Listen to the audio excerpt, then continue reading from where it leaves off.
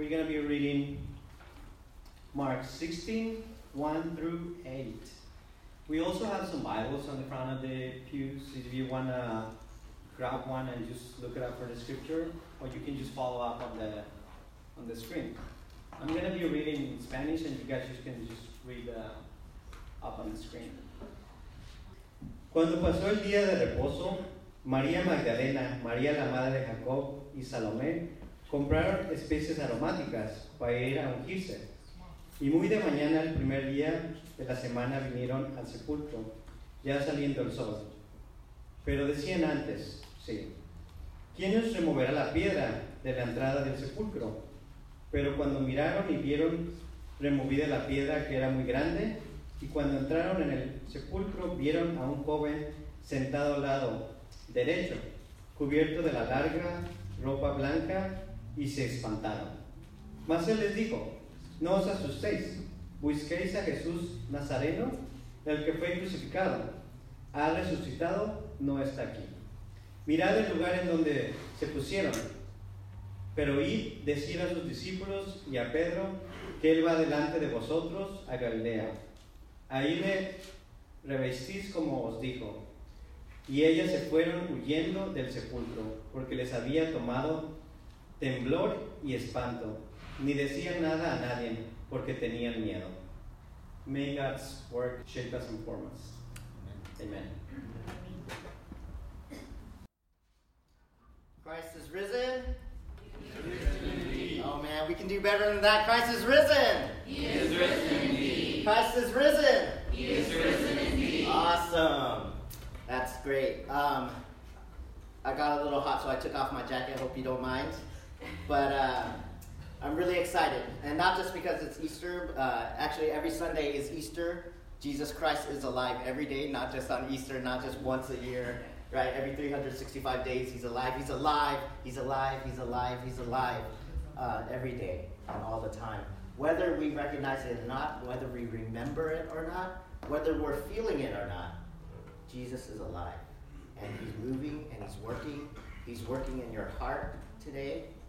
He's working in the hearts of your loved ones, your spouses, in your children, and your mother, your father, your brothers, your sisters, your co-workers. Yes, he is working in your co-workers. And he's working and moving in your neighborhoods. He's working in our country and doing stuff and caring and having compassion for people. And so we just have to have eyes to see, to open our eyes and see that God is moving and Jesus is indeed risen. Amen? I'm just going to read the scripture in English and then we're going to roll. Mark 16, 1 through 8, and this is the NIV version. When the Sabbath was over, Mary Magdalene, Mary the mother of James, and Salome brought spices so that they might go to anoint Jesus' body. Very early on the first day of the week, just after sunrise, they were on their way to the tomb, and they asked each other, who will roll away the stone from the entrance of the tomb? But when they looked up, they saw that the stone, which was very large, had been rolled away. As they entered the tomb, they saw a young man dressed in a white robe sitting on the right side, and they were alarmed. Do not be alarmed, he said. You are looking for Jesus the Nazarene, who was crucified. He has risen. He is not here. See the place where they laid him? But go, tell his disciples and Peter, he is going ahead of you into Galilee. There you will see him, just as he told you. Trembling and bewildered, the women went out and fled from the tomb. They said nothing to anyone because they were afraid. So the first thing that we notice from this passage is that we see Mary Magdalene, Mary the mother of James, and Salome. And we've seen these women before in the Gospels. They were followers of Jesus. Yes, they were disciples of Jesus. They followed him around while he was going from town to town and teaching. They used their resources, their food, their money, and their finances to help support Jesus' ministry. They were Jesus' disciples. And oftentimes we forget this because we just think of the 12 disciples. But actually, there were a lot of disciples and followers of Jesus that followed him. There were the 12, there were the 40, there were hundreds of people that went from town to town with him. And these women were around Jesus all the time. And these women were following Jesus. And we also remember that these women at the crucifixion were at the foot of the cross, by weeping and mourning. And a lot of Jesus' followers had actually fled. I'm pretty sure Peter wasn't there, right? He denied Jesus 3 times. These women were there weeping and mourning when Jesus was dying. And here, in this passage, we see that the women at the crack of dawn, at dawn, are going to meet Jesus' needs, to go serve Jesus, to go and prepare his body for burial, right? To put the incense, the oils, and whatever they do to prepare the body, to preserve the body. They were doing something very practical.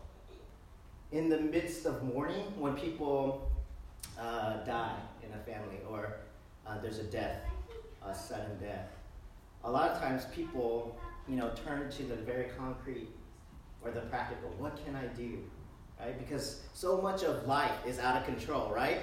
So much of, if this is a really, really like dearly loved person, and it's a sudden death or an unexpected death, right? That floor underneath you is dropped, and you're grasping for something concrete, something practical, the details to maybe find order.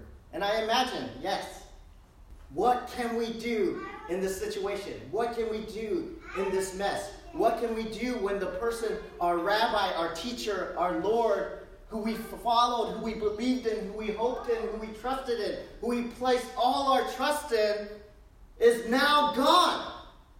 The tables are turned upside down. It's chaos. A lot of our friends have fled, and there's nothing to be done.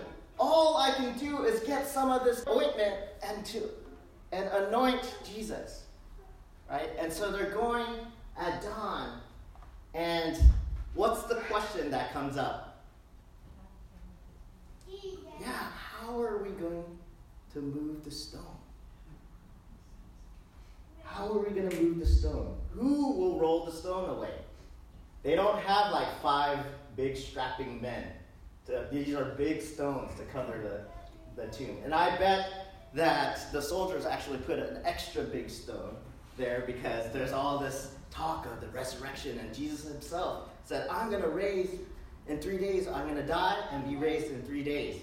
So they want to make sure that there isn't anyone who's going to come in the dead of night and steal the body of Jesus, right? And so there's a huge stone, and these women are like, they're going, but all the details aren't taken care of, right? And if you're like me, I'm kind of a worrywart, and I get anxious. What happens when there's something big coming up and not all of the details are taken care of? On top of that, your emotions are running high. Whether it's a wedding, a funeral. My wedding, I was so stressed out. My neck muscles, Matt was there, my neck muscles were just clamped. And then, right after we left the dinner, all of a sudden it just all loosened up. And I'm like, we're going to Hawaii, right? And everything was lifted. But I was so worried about the details. And I'm not always the most detail-oriented person. And my wife, Janice, wasn't really like, she wasn't really like I've been planning my wedding for 20 years since I was 4, right? She's not a scrapbook type of person. She's a gamer. So we're both like, wedding, right? But we were really worried about the details and anxious. And does anyone get anxious in this room? You get worried. You get anxious. And the details you're just worried about the details. How's this going to happen? How's this going to happen? And you just want to break down and cry sometimes, right? Yeah. Just one little thing will push you over the top. Like the other day, I was in a rush, I was late, and I was speeding through a road, and there's a yellow light, there's a car in front of me, and I'm like, this guy is going to go through the yellow light because I'm going through the yellow light. And they stop really suddenly. And I'm like, right? I can't repeat what I said. And pastors do feel those things and do say things, slip up sometimes. But I'm not going to repeat it here. But I got so that anxiety came up and that stress. Who is going to move the stone for us? I remember when I was a child, my mom and dad were separated for a time. And this is like the earliest memory. And all I can remember, I was with my mom and my brother lived with my dad. And I remember being at some church, some prayer meeting with my mom. And she was carrying me around. And she didn't have a car, and it was late. And I remember her asking different people, can I get a ride home? My kid is tired. And people were saying, oh, I'm going this way, I'm going this way. And finally, someone gave us a ride. And I remember feeling my mom's anxiety and feeling her worry. Like there's something big missing in our lives. Someone who used to take care of us or used to be there, the father figure, was gone out of our lives. And that night, sleeping in the bed, I remember hearing my mom cry.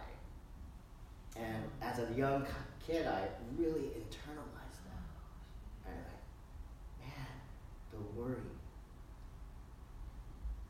And I think these women are feeling that in their anxiety. They turn to the detail that's missing. Who is going to roll the stone away? We've got nothing. It's over. What do we do? Have you ever been in that place with your finances, in your relationships, in your families? What do we do? I don't have an answer. There's nothing that's going to save us. That floor has fallen away. How heavy is the stone that you carry on your shoulders? Or rather, that boulder? And does your back bend over under the weight? We all have worries and anxieties. When can I get those new tires for my car? Because the tread is going bald. How long will I need to work before I can retire? For me, it's like 80, 85. Will I have a retirement? What do I do? My kid is acting up in school, right? My teenager doesn't want to be around me, doesn't want to talk to me, is making the wrong friends. What do I do? My work, I can't stand the place that I work, right? But I need to be there because I have to make ends meet. But I feel trapped. But in the midst of this is the greatest word of all Scripture, right? In verse 4. But, right? 1T. But, when they looked up, they saw that the stone, right? In Ephesians, there's a great but. But God, right? But God. When they looked up, they saw that the stone, which was very large, had been rolled away. Everything that they were concerned about, the thing that they were focused on, it was free. It's like that envelope of cash you got in your mailbox that was from an anonymous person. That day, when those times when you were struggling, you're like, woo! God loves me. It's about, at our wedding, it's like, oh, I didn't plan cleanup. Oops. What are we going to do? And I got a plane to catch. And that friend that just stepped up and said, hey, you do this. And I was like, so thankful. Just a relief. What a boon. I hit the jackpot, a lottery. The stone is rolled away. That's but. God is the but in our life. Right? He comes and changes things. He comes and surprises us. He comes and lifts those burdens that you've been worrying about, that you've been anxious about, and he lifts it and he takes it away. Amen? Because Christ has risen. Amen. Who will roll away the stone? God has rolled away the stone already. He has rolled it away. And as they entered the tomb, they saw a young man dressed in white robes sitting on the right side, and they were alarmed. Don't be alarmed. And the Greek here is translated, don't freak out. I didn't really look up the Greek. That's what I think it says. Don't freak out. Why are you freaking out? When your comfort is taken away, when the things you hang your hat on disappear, when disappointment strikes, when tragedy hits, what is your response in life? What is your go-to ice cream flavor? What is your go-to coping mechanism? What is your go-to addiction? What is your response when the floor falls out from under you? Are you alarmed in your life now? What are you freaking out about right now in this moment? I know it's right, it's always there, right? That thing is always there. Like showing that detention slip to your parents and having forged it, but then like, oh, I shouldn't have forged it. When you chicken scratch it out, you give it to your parents. They're like, why is there a scratched out my signature on there? They're like freaking out about that. Are you alarmed? Do you freak out? He is risen. And you know what? He is not here. He's not here. See the place where you laid him? See, look. He's not here. Touch it. Touch it. Feel it. He's not there. But instead, go. Tell the disciples and Peter, go ahead of you. And the key word is ahead. He is ahead of you in Galilee. And how many times in our lives do we hold on? I gotta go left. Do we hold on to the things in our past? That we hold on to the things that give us security and comfort. That we hold on to old habits, right? That are actually no longer giving us life. That have actually given us death. That actually aren't good for us. Or relationships, people in our lives that aren't good for us, and we keep holding on to them and not moving forward. We stay here. And somewhere else in the gospel, Jesus says, you cannot leave your hand on the plow and answer my call to follow me.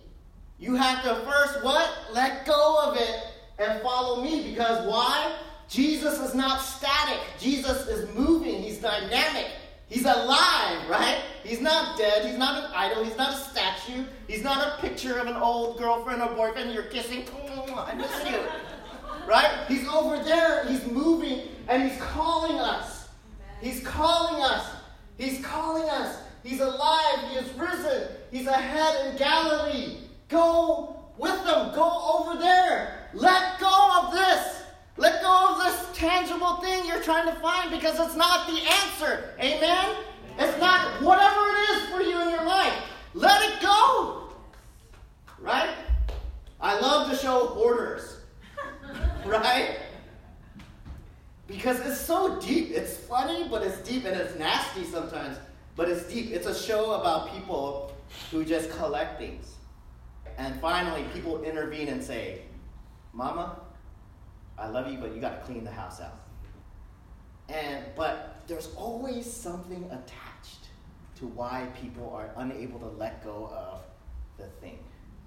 And then when you hit that moment where they break down and like, it's because ever since I lost whatever, I started hoarding. And you're like, why am I watching reality TV and crying? This is like, I need better TV.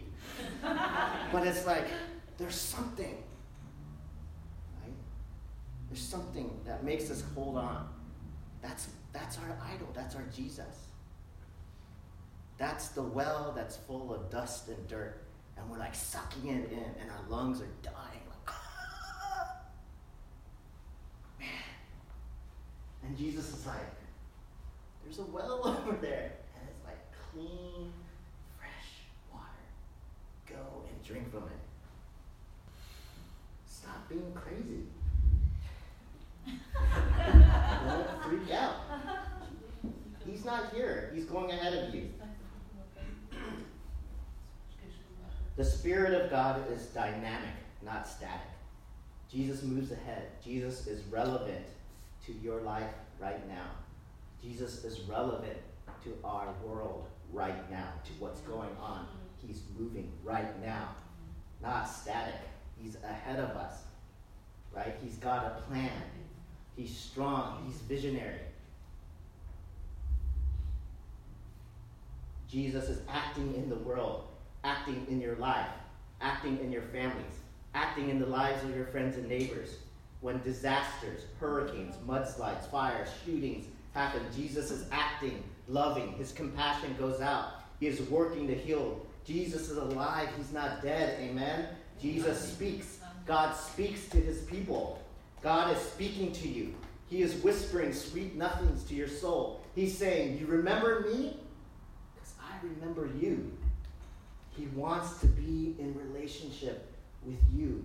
He's wooing you. He wants to be a part of your life. He wants to be the one you cling to for security, for life. He wants to be your everything.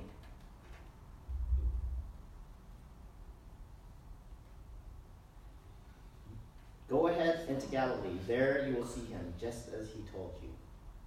And the final verse, verse 8, trembling and bewildered, the woman went out and fled from the tomb. They said nothing to anyone because they were afraid. Trembling and bewildered. And some commentators say the translation, it translates more like in fear and ecstasy. Right? In fear and ecstasy. Because sometimes moving forward and moving on is scary. Like all the time it's scary, right? That's why we don't do it all the time. That's why we don't make the right choices. That's why it's so hard to change and transition, because it's scary. But that ecstasy part, like that inexplicable joy and pleasure, that's adventure, right? That's why in 2 weeks my family's going to Disneyland and we'll go on these crazy rides that like your heart goes up to your throat.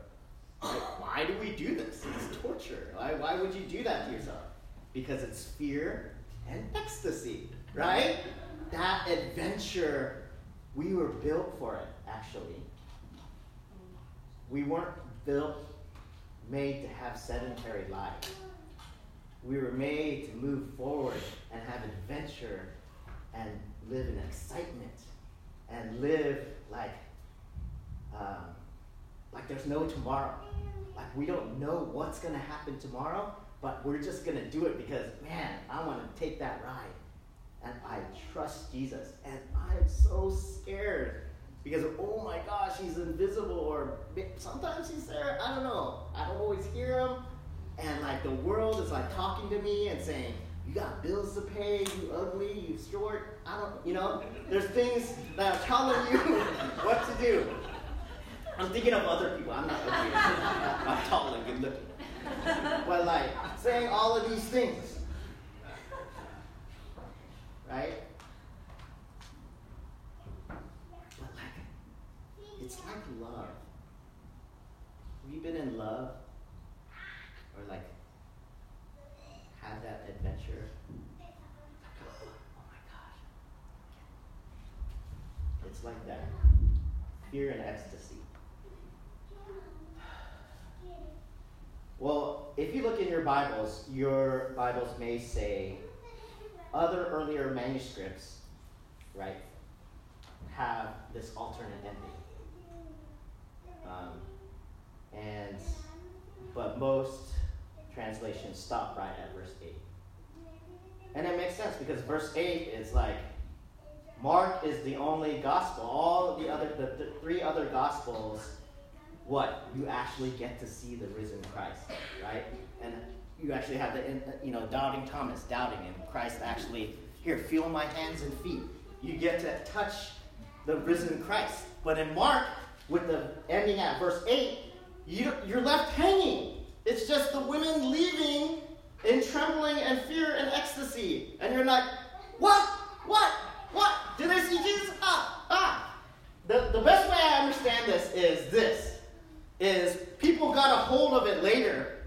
So, the ending at 8 is the Korean drama, right? If you watch Korean dramas, there ain't no happy ending, right? You're like built up, there's this love story, boom, the person dies with cancer. The end. And us Americans who are used to Hollywood, we're like, where's the epilogue, right? Where everyone gets together, it's all resolved, it's a happy ending, and you even get if it's like a what do you call it? Real life story? Reality. Or based on a real story. Based on a real story, you get in the credits, you get those mini stories like, later on, he went on to do this, and you're like, oh yes, closure, right? And then you Google it at the end, oh, I want more of the story, more, right? More of the story. But Korean dramas is like, boom, you dead. It's over. It's like, there is no value for closure. There's no value for happy endings. And that's Mark right here. And then later writers are like, all right, we got to help people, they have to actually see the risen Christ. And then you have to have them Jesus give the commission and say, go and be my witnesses. Go out and be my witnesses. And you see them be good. Yay, hip hip hooray. This one, they just leave in fear. The end. And I think this is good writing. Right? Because Mark is putting the onus on us. Now what? What are you going to do? What are you going to do now? As the gospel is put before you, what are you going to do? Right? As you are faced with maybe the truth that Jesus and God are not dead. He's actually not there. He's over there. And if I take a step that way, I may be taking a step towards new life. A renewed life. Ooh. Can anyone say, I want me some new life? I want me some new life. I want me some new life. It's over there where Jesus is going. It's over there. And you keep going as Jesus is going. I want me some new life. I want me some new life. I want me some new life. And you take that scary step towards Jesus. And that's discipleship. That's life, the life of faith. It's taking a step. It's not reading the 10 Commandments and following the rules and not smoking or cussing, because I'd be in hell already. Right? I don't smoke or cuss right now. Well, maybe I cuss a little bit, but not in church. But it's not about following these rules and then you'll make it to heaven, because who made it to heaven then? You did. And no one can make it to heaven. Right? The whole point is Jesus brings you to heaven. Right? Jesus saves. Jesus is God, not you. Right? So faith then, we take it out of this paradigm, holding on to wood, holding on to things that are dead. And we make a choice. It's a daily choice to be like, God, Jesus, I'm worried. I don't know what to do. Will you guide me? Will you help me? Will you lead me? God, this world is so jacked up. This world is jacked up. Right? Our country is messed up. What's going on in Washington? It's crazy. I'm not saying one or the other. It's just crazy, right? It's crazy. Well, I should do the right side. It's crazy. Before that. Anyway, the point is, the choice is ours. Right now. And Mark is presenting that choice. That's the gospel. What are you going to do? Jesus is going ahead of you. Will you go and be a witness to that and experience that with your lives? Amen? Will you go and have new life today, because he has risen? He has risen indeed. Let's pray. God, thank you so much for your word, for your gospel. But more than words, thank you for true historical reality of your death and resurrection and the cosmic implications of that. That you changed everything. You defeated death. You robbed the grave. And you are loving us today. And you are calling us, even in this moment, to take a step towards you because you want new life for us. So I pray for each and every person in this room that you'll grab a hold of our minds and our hearts and be moving us a step closer to you today. We need your help even to take that step because it's scary. And you don't want us to do epic things or be like the epic Christian who like memorizes all the Bible verses or whatever, living the perfect life. You just want us to take a step from wherever we are, take that step towards you. Wherever you are, take that step. Take that step. In the name of the Father, Son, and Holy Spirit. When you came in, hopefully you got a flower. What kind of flower is it? Daffodils. You got a daffodil. And mine's over here. I'll grab it. And this represents spring, new life. Like these are both flowers. So we have these in my yard. And like for the most of the year, there's nothing. My yard is like ugly. And then in the spring, all of a sudden, these pop up. And it's like, where did they come from? Right? And that's Jesus in our lives. It's like ugly and barren, and all of a sudden, boom, life and beauty. And Jesus can do that because he's alive. And so this represents new life in Jesus in your life. And what I want you to reflect on is, how do I want new life? Or how is Jesus bringing new life? And maybe a part of that means, what is that not life that you're clinging onto, or that's been overwhelming you, or that piece of worry or anxiety, or your past catching up with you? What is that? And to just take some time to be like, I want to let it go. Help me, Jesus, to let it go. Let me give it to you. And then to cling to new life. This represents what new life does Jesus want to give you. And as we're reflecting, you can feel free to come up and put that in here. There's chicken wire there, and it fits in there. Or you can take the flower with you home. But we're going to take some time of reflection. Maybe we can add some background music and do that, and then I'll come back.